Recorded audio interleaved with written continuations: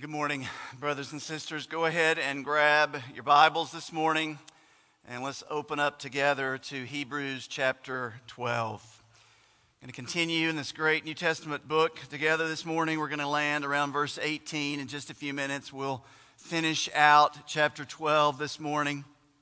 If you need a Bible, there's a copy of God's Word in the seat pocket in front of you. I invite you to take that. That's our gift to you this morning. Hebrews chapter 12. I'm going to read through this, give you some big ideas, big truths this morning, shape our lives. But before I jump in, I've got to kind of acknowledge maybe what's on a lot of our minds this morning is this week with the whole world, our eyes have been on the nation of Israel. We and I and my family, maybe with you, with great horror and sadness, have watched the events that have transpired there. We grieve with the Jewish communities and the families and the great loss that's taken place there. And it's interesting that in God's providence, it just hit me this morning as we open up to the book of Hebrews. We turn our attention to a letter inspired by God written to a particular Jewish community in the Middle East 2,000 years ago. So we're turning to a letter when we turn to Hebrews just to remind you that it was written for the Jewish people primarily. Great benefit for us as Gentiles, but primarily the book of Hebrews was written, and we say this over and over, so you'll know the theme of Hebrews was to hold out the absolute superiority of Jesus Christ in all things. From the beginning of it to the end of Hebrews is this drumbeat, and the author is calling the Jewish people to turn from the old covenant that was merely a picture, merely promises of what was to come, and to run by faith to Jesus and Jesus alone. Now, by the time you get to Hebrews chapter 12, many in that community evidently have done that.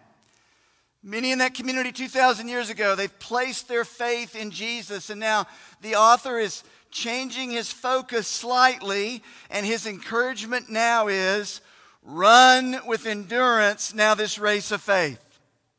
You've come to Jesus in faith, now the call is to run with endurance this race of faith that is set before you.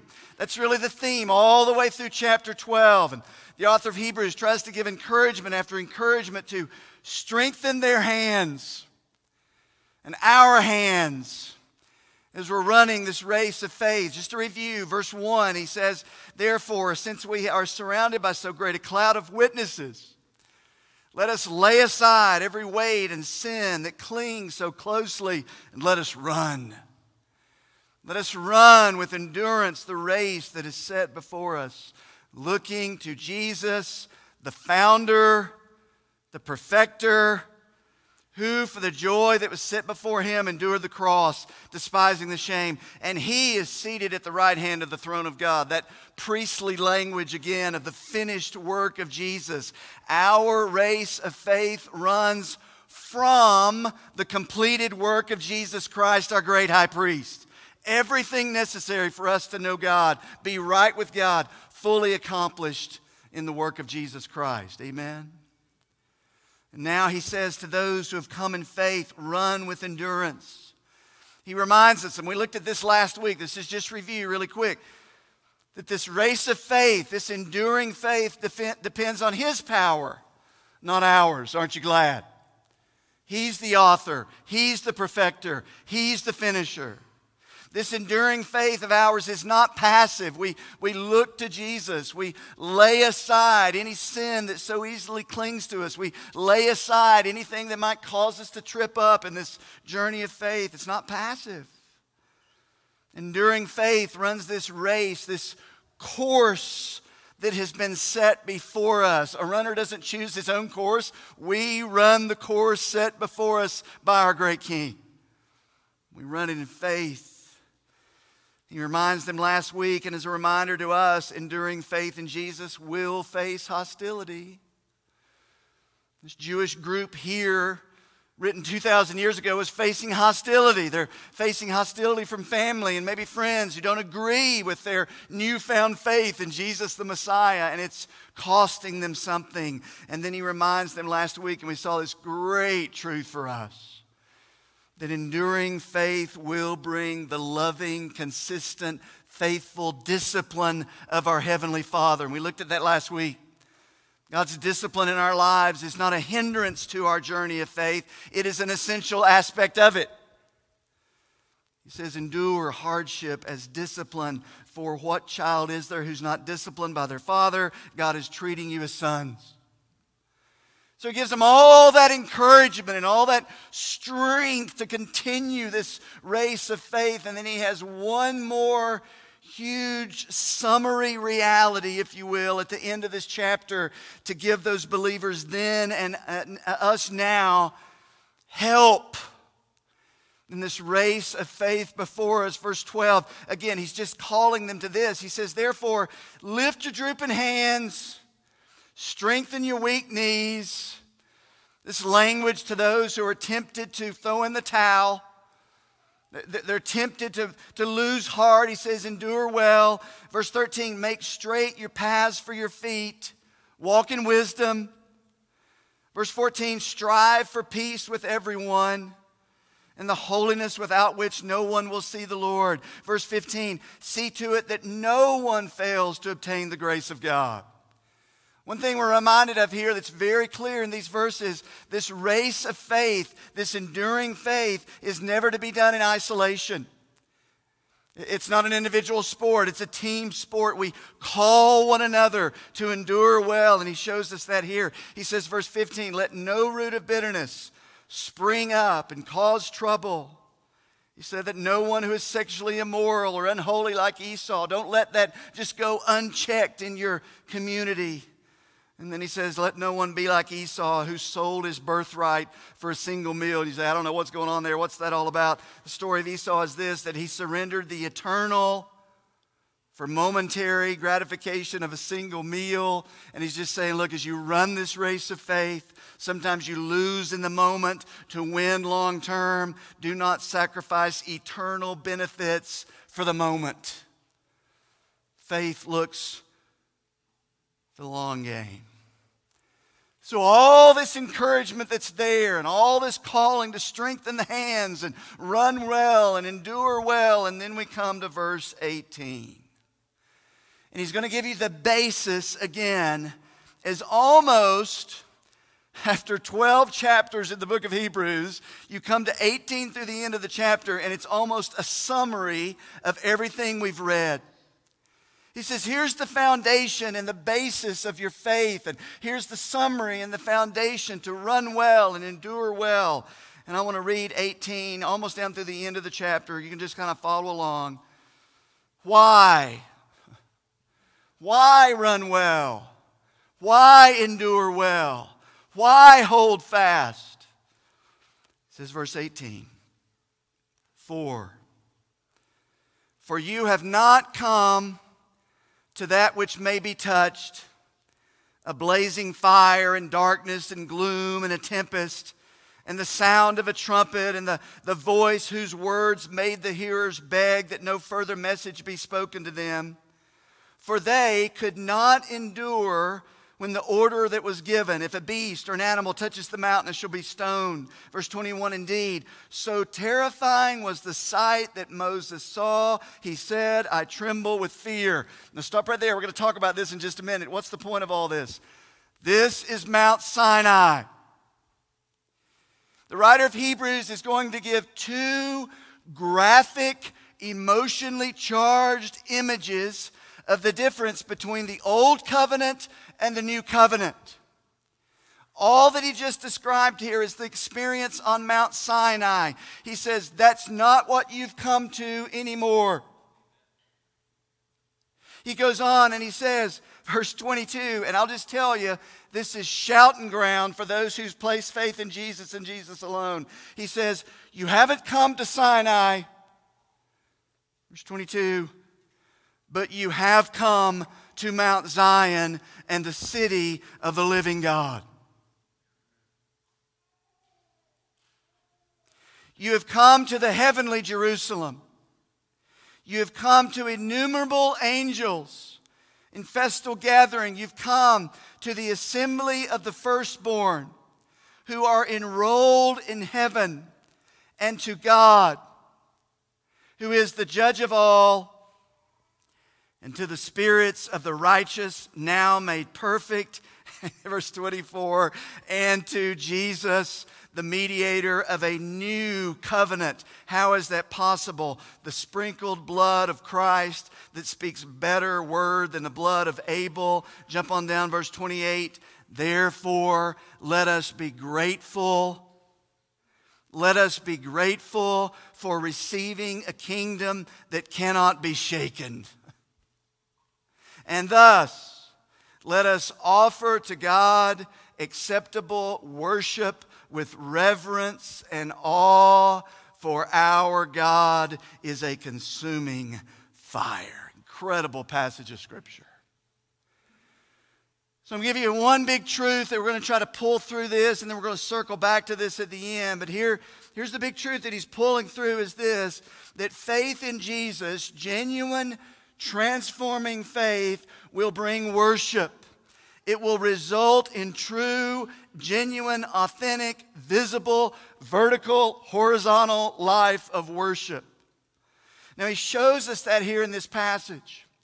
He's going to show some incredible realities and truth of what it means to run to Christ in faith. And then he's going to call us to this life of worship because our God is a consuming fire. Now, let's go back to verse 18 and let's try to walk through these images that he gives us here between Sinai and Zion. One of the challenges that you'll have to admit as we've been walking through Hebrews and we've been reading through Hebrews is when you read a lot of these passages, the author is assuming we have a real good knowledge of the Old Testament. As you read this, he's assuming when he describes this Mount Sinai that you're going, oh, well, yeah, sure, that's Mount Sinai. I know what that's all about. I've read it. I'm familiar with it. Maybe we are, maybe we're not. So there's an assumption that's here. He's going to employ two powerful emotional images that if you're a Jew and you're reading this, you get these images. There's Sinai, terror, fear. Talk about that. There's Zion that biblically represents hope and a future and a king. And he holds these two things out to represent for these Jews to know the difference. You haven't run to Sinai anymore. You've run to Zion in faith, and I want you to know the differences. That's why he says this here. So Mount Sinai, verse 18 again. What does he mean by that? For you have not come to that which may be touched. A blazing fire and darkness and gloom and a tempest. And remember, in the book of Exodus, Mount Sinai is that mountain that the Jews, when they come out of Egypt, they come out of bondage, that they run to, they come to out of Egypt. It is that mountain that Moses receives the law of God. It is that mountain, if you remember reading there at 18 through 20, 22, something like that in the book of Exodus. It is this mountain where God manifests his presence to the nation of Israel as they've come out of Egyptian bondage. Has so much meaning to a Jew who looks back and they understand Sinai. Exodus 24:17. I'll just read a couple verses from Exodus for us. Exodus 24:17 says, picturing and describing Sinai, it says, now the appearance of the glory of the Lord was like a devouring fire or a consuming fire, which we'll come back to at the end of this chapter, on the top of the mountain in the sight of all the people. So you read that, okay? You got to feel this here and this awe and this reverence that was Mount Sinai for the people of God. God manifested himself. God manifested himself in this incomparable glory and this holiness and this fear and this trembling and this awe and this reverence. So when a Jew thinks about that, they think about this awe of God and they think about him manifesting his presence there on Sinai. And then you've got to understand this. Exodus 19 verse 12 says, "And you," God speaking to Moses, "you shall set limits for the people all around, saying, take care not to go up into the mountain. Don't even get near the edge of it. For whoever touches the mountain shall be put to death." Now stop right there. One of the things that's very important for us to understand when we see this image of Sinai is it is a picture of God in His holiness, in His perfect glory, in all of His perfections. Watch. Being unapproachable to sinful man. In other words, the picture of Sinai says, don't you come near that mountain. Don't you even touch that mountain, because on that mountain is representing it. It's the very presence of God. Moses, Hebrews 12:21, "Indeed, so terrifying was the sight that Moses said, I tremble with fear," Moses said. Now, for us to understand the significance of what the writer of Hebrews is saying, let's summarize what Sinai is. It's the glory and the holiness of God on display. It is His holy law, His standard of perfection being delivered to mankind. And it represents man's absolute inability to pursue or approach God. Watch, left to ourselves. You can't go there. It is as if Sinai is saying, don't you think for 1 second that you can approach God in His holiness based on your own merit, based on your own goodness, based on your old law keeping. God, to us, apart from grace and apart from Christ, the picture is God is absolutely inapproachable. That's what Sinai is declaring. And for the Jew, that's the old covenant. The writer of Hebrews says that's the old covenant. In your law keeping, in your pictures, in all your rituals, in all that was there, none of that allows you to approach the very presence of God, because it's pointing to something better. But He doesn't stop there. So with that background, he says, verse 18, "For you have not come to that." To these Jews who have now placed faith in Jesus, their Messiah. Verse 22, he says, and this is just a glorious statement. He says, "But you have come to Mount Zion and the city of the living God." You have come to that heavenly Jerusalem, to innumerable angels. What did Zion mean in the mind of a Jew? How did they understand this passage? Well, Zion, that phrase is first used in your Bible in 2 Samuel chapter 5. It's synonymous with the city of Jerusalem. In 2 Samuel 5:7, it says, "Nevertheless, David, King David, took the stronghold of Zion," that is the city of David, which later came to be known Jerusalem. It's synonymous geographically with the city of Jerusalem. Zion represents for the Jews the city of hope and peace and a king who would rule well. Psalm 132 says this, "As for me, I have set my king on Zion, my holy hill." The Jews understood from Zion, a king is going to reign. They understood it in the temporal sense to be King David. We understand that it's also representing a better David who would come later. Psalm 132 verse 13, "For the Lord has chosen Zion. He has desired it for His dwelling place," representing again the better, full presence of God. Zion also came to represent to the Jew not only the earthly city of David, but in messianic expectations, the eternal city one day. There are messianic expectations in the idea of Zion, that one day the better king is coming. And it's not just this earthly Zion, it is the heavenly city of Jerusalem. It is the new heaven and the new earth. Zion represented all that. Psalm 48 verse 2, beautiful in elevation is the joy of all the earth, Mount Zion in the far north, the city of the great King. It's incredible language. Zion is the place where salvation is provided. Zion represents the place where God made the way by which sinful man could approach him. Listen to these verses. Isaiah 46:13 says, I bring near, these may not be on the screen, you just write these down. Isaiah 46:13, I bring near my righteousness, I will put my salvation in Zion.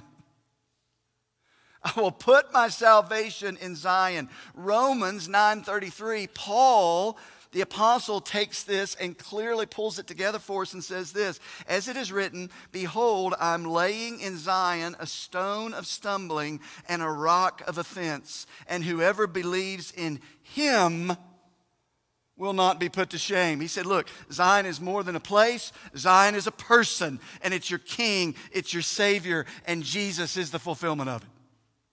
Paul goes on, Romans 11:28, he says, it is as it is written, the deliverer will come from Zion. He will remove ungodliness from Jacob or from Israel. So these are graphic images that you should feel as you read this. Sinai, holiness, separation from God, unapproachability. Zion, God's presence, God's sacrifice, God's king, God's savior. In Zion is salvation. And to these believing Jews, the author of Hebrews is saying, run well the race of faith that is set before you, because your faith is not rooted in Sinai. Your faith is rooted in Zion. There's a better Savior. He's a better sacrifice. He's the better rest. He's the better high priest. He's the better all of these things that Hebrews has pictured, and that this author brings it to this conclusion. And he says, no, that is to whom you've come. You have come to Zion. And then what he does here in these next few verses is just incredible. I hope you've read through these. I hope you prayed through these and meditated on these. What he does, beginning in verse 22, he says, now I want you to know the benefits of Zion.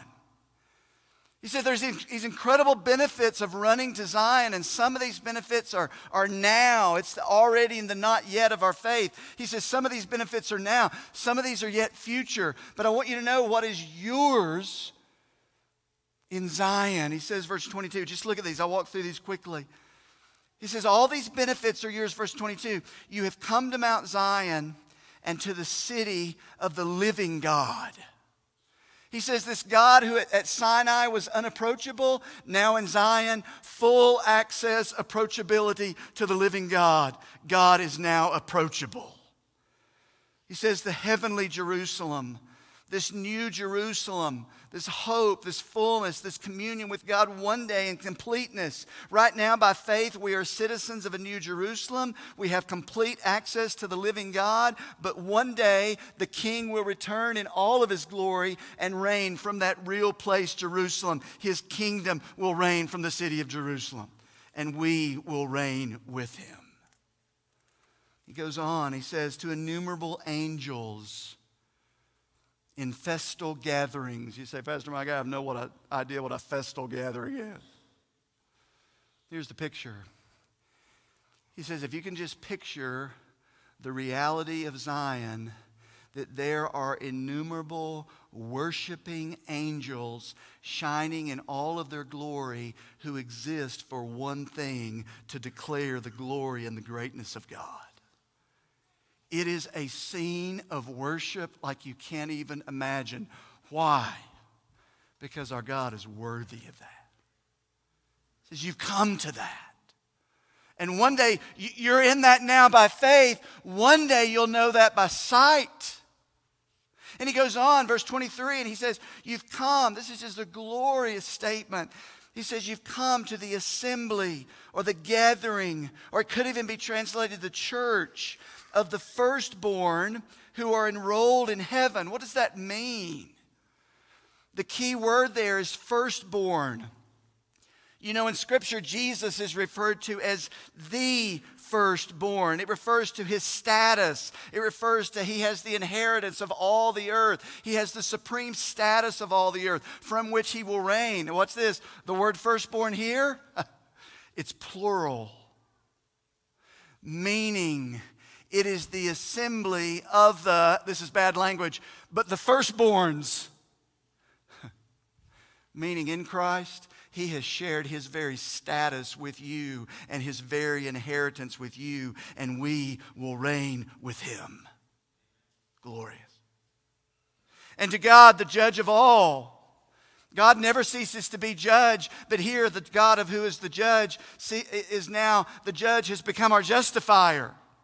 And we stand before this judge in Christ with no condemnation.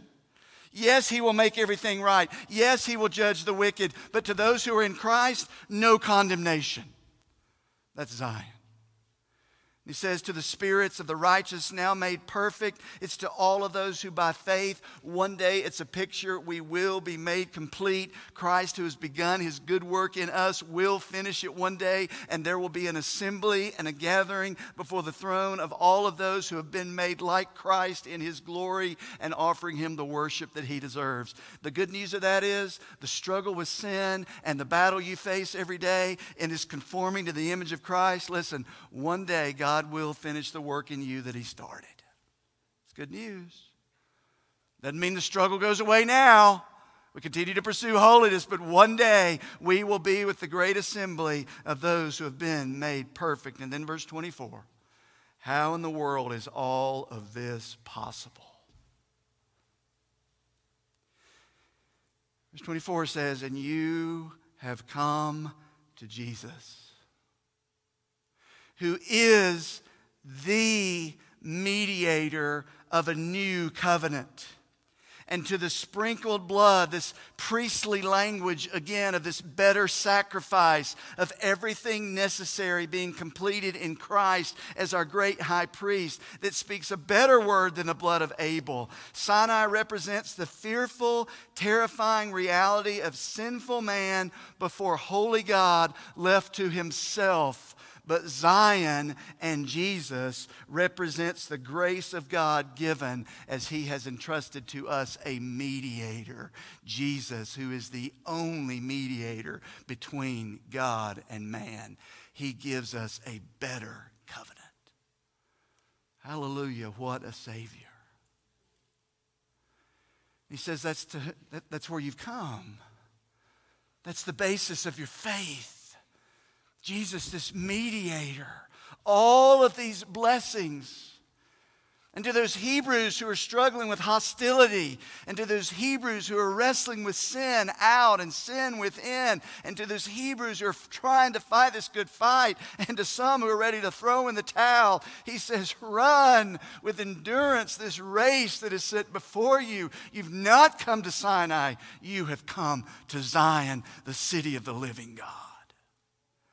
And you have infinite benefits now, and you will have infinite benefits then by sight when Jesus returns and makes all things new. Run well the race of faith. And the author of Hebrews is going to continue here, and he's going to wrap up this chapter, and then you can see his mind spinning a little bit. He comes to verse 25, and with all of this glory that he's shared about Zion and Sinai, he comes back in his mind, you can tell it goes to, he realizes, but wait a minute, within that community of Jews, some have not yet come to faith. Many have, but some are still there, and maybe they've named the name, or maybe they're wearing the t-shirt, or they're wearing the cap, but it's evident that they have never come to saving, transforming faith. They've never come to know this new covenant by faith in Jesus. There's no transformation for the inside out. And he makes one last appeal to them in verse 25. And he says this, to those who have not yet crossed the line of faith, verse 25, see to it that you do not refuse him who is speaking. For if they did not escape when they refused him who warned them on earth, talking about Sinai, much less will we escape if we reject him who warns from heaven? It is a serious, it is a stern, it is a loving call to those who have come so close, but yet not turned in repentance, not turned in faith. They're continuing to trust their own efforts. And he says, see to it that now do not refuse this call of God to run to him in faith and faith alone. As you read that this morning, maybe in your mind, their names and their people and their friends and your circle of influence, even here, even in this community of faith, who you know, they've come so close, and they wear the t-shirts and they name the names, but you know there's no transformation. They've never come to know Christ. They're still standing at Sinai, trusting in themselves. And for us, there's this longing for them to come to faith and come to Zion. Just going to share with you really quick, and we're about to wrap it up, but even as I read this week and all that was going through my mind and watching the news and all we're seeing in Israel and all the grief and passion of that, this informed and helped shape my view a little bit even this week of what's going on in the nation of Israel. We watch with sorrow and grief, and we pray as a church during this season, and we must. And we pray for the families that are devastated, and we pray for those that are missing, and we pray for the wise decision of leaders, and we pray for the peace of Jerusalem. And I'll just tell you, even as a church, we're asking questions right now. How can we tangibly help in this season? The Apostle Paul would say in Romans 9, 10, and 11, listen, we've benefited so much from the Jewish people. How can we help them materially? He says that in that chapter, and we're asking that question. But let me say this. Ultimately, as you pray for the people of Israel and the Jewish people, and you see the devastation there, I believe this verse would inform us to pray ultimately that those in the midst of this crisis who have not yet come to embrace Jesus as their Savior, God, use this war, use this pain, use this disaster, that they would not stand at Sinai. They would come to Zion, and they would come to know Jesus, their mediator, the apostle, the priest of their confession. They would run to Jesus. And pray that with passion. Pray that with zeal. Pray that with the author of Hebrews that says, do not refuse him who is speaking. So as you watch the news, yes, our hearts break. And at the same time, let's think from a gospel perspective. Lord, you use everything for your purpose. Use this for an ingathering of your chosen people, that they would embrace their Savior, their Messiah, Jesus Christ. Pray that way. And the author of this letter concludes this great chapter. He concludes with that final warning, and then he comes back with one final encouragement for them to endure well. Verse 26, and we'll wrap it up with this. He says, at that time, looking back to Sinai, he said, God's voice shook the earth. But now, he has promised something yet to come. He says, yet once more I will shake not only the earth, but also the heavens, something that's coming in the future. He says at Sinai, he literally shook the earth, but a day is coming when he will shake not only the earth, but all of creation. Verse 27, this phrase, yet once more, indicates the removal of things that are shaken. That's coming. That is all that has been made, all of creation, in order that the things that cannot be shaken may remain. Now, there's a lot there. Yet once more could be translated, yet again, once and for all. There is a time coming when everything will be shaken, but that which is eternal and lasts forever will remain. And that is the kingdom of God. Verse 28, therefore, let us be grateful for receiving a kingdom. Zion, a kingdom, synonymous, because there's a king who will reign forever in all of his glory from Zion. And it is a kingdom that will not be shaken. He says what cannot be shaken is the heavenly kingdom, and all those who are enrolled there by the blood of Christ. Endure well, follower of Jesus. Endure well those who are suffering. Know that your name is enrolled in a kingdom. No matter what happens on this earth, you're enrolled in a kingdom as citizens of a place under a king that can never be shaken. And he goes on and he says, in response to that, verse 28, here's your response. And I'm going to ask the team just to come on up and begin to play. And we're going to move into a time of response this morning as a church and move into our time of taking the Lord's Supper. But I want you to stay with me. I want you to read with me the end of verse 28 and verse 29. How do you respond to all that?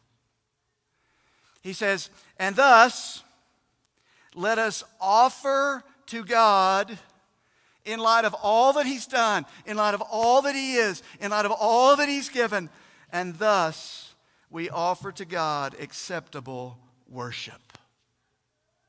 What kind of worship? With reverence and awe. Why? Verse 29. Because our God is a consuming fire. It's a big truth. Genuine faith in Jesus. Genuine faith in Jesus. How do you know you're going to be part of that heavenly kingdom one day? What are the signs or the evidence of genuine faith that you will be worshiping in that heavenly kingdom one day? That you worship today. The worship that we offer now, the writer of Hebrews seems to say, that's evidence that you have truly come to Zion and you've been truly transformed. You will worship that day one day, but you know you will because of the way you worship today. Not that you earn it, but it's a picture that Jesus has transformed your entire life. Big ideas. We'll close with these. We worship by faith through Jesus, our mediator of the new covenant. That's the only way that we worship, through Jesus, our mediator of this new covenant that has changed us from the inside out.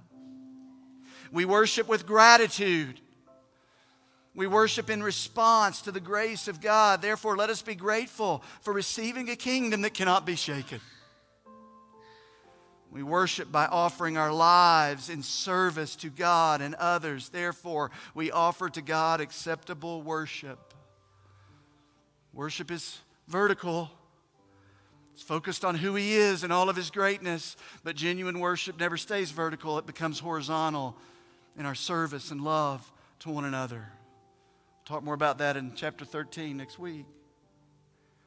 Finally, we worship with reverence. This attitude, never forgetting the glory and the greatness of who our God is. And we worship with awe. We never get over the glory and the beauty of our great King. He is a consuming fire, meaning He is worthy of our entire lives. We offer to Him, in response for who He is, everything. For our God is a consuming fire. Genuine faith in Jesus always demonstrates worship in our lives. You pray with me? Lord, thank You for this truth. Thank You for this text. Thank You for the glory of Zion. And thank You that You have delivered us from Sinai alone, where we stand naked of our own efforts and our own merits. But Lord, now we stand in our great mediator, King Jesus. In His name we pray. Amen.